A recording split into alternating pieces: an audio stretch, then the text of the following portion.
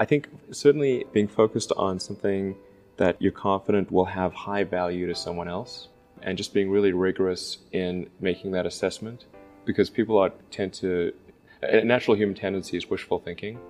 A challenge for entrepreneurs is to say, well, what's the difference between really believing in your ideals and sticking to them versus pursuing some unrealistic dream that doesn't actually have merit? That is a really difficult thing to tell you. Can you tell the difference between those two things? So you need to be sort of very rigorous in your self-analysis. I think certainly extremely tenacious, and then just work like hell. I mean, you just have to put in, 80 to 100 hours every week. So all those things improve the odds of success. If other people are putting in 40-hour work weeks and you're putting in 100-hour work weeks, then even if you're doing the same thing, you know that in 1 year you will achieve what they achieve. You will achieve in 4 months what it takes them a year to achieve. How did you get the expertise to be the chief technology officer of a rocket ship company? Well, I do have a physics background. That's helpful as a foundation. And then I read a lot of books and talked to a lot of smart people. You're self-taught? Yeah. I don't have an aerospace degree. So how did you go about acquiring the knowledge? Like I said, I read a lot of books, talked to a lot of people, and have a great team. When you had that third failure in a row, did you think, I need to pack this in? Never. Why not? I don't ever give up. I mean, I'd have to be dead or completely incapacitated. Do you believe that your rocket will be the next American rocket to take an astronaut into space? I believe that is the most likely outcome, yes.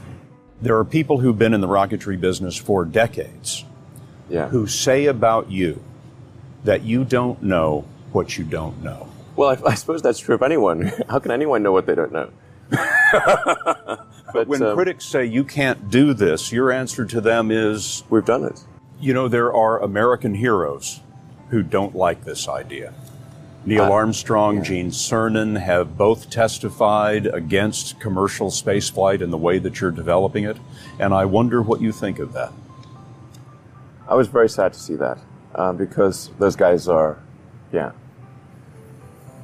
those guys are heroes of mine, so it's really tough.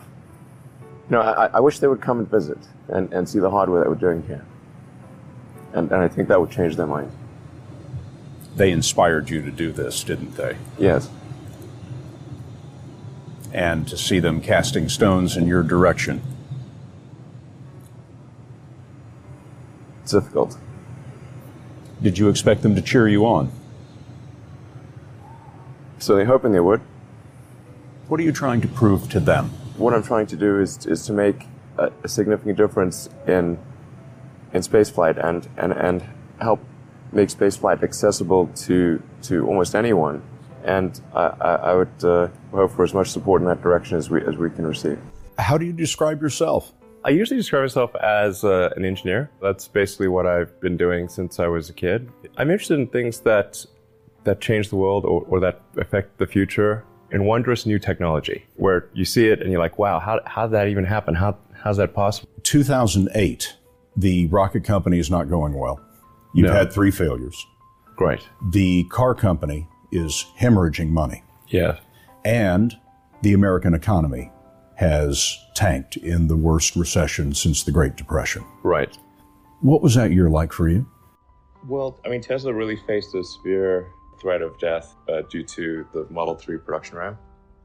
Essentially, the company was bleeding money like crazy, and if we didn't solve these problems in a very short period of time, we would die. And it was extremely difficult to solve them. How close to death did you come? Within single-digit weeks. 22 hours a day, or like how many I hours? was working, so 7 days a week, sleeping in the factory. I worked in the paint shop, general assembly, body shop. You ever worry about yourself imploding? Like it's just too much? Absolutely. Put this many hours into work. This is not good. People should not work this hard. They should not do this. It's very painful. Painful in what sense? It hurts my brain and my heart. And I'm getting divorced, by the way. to add to that. That was definitely the worst year of my life.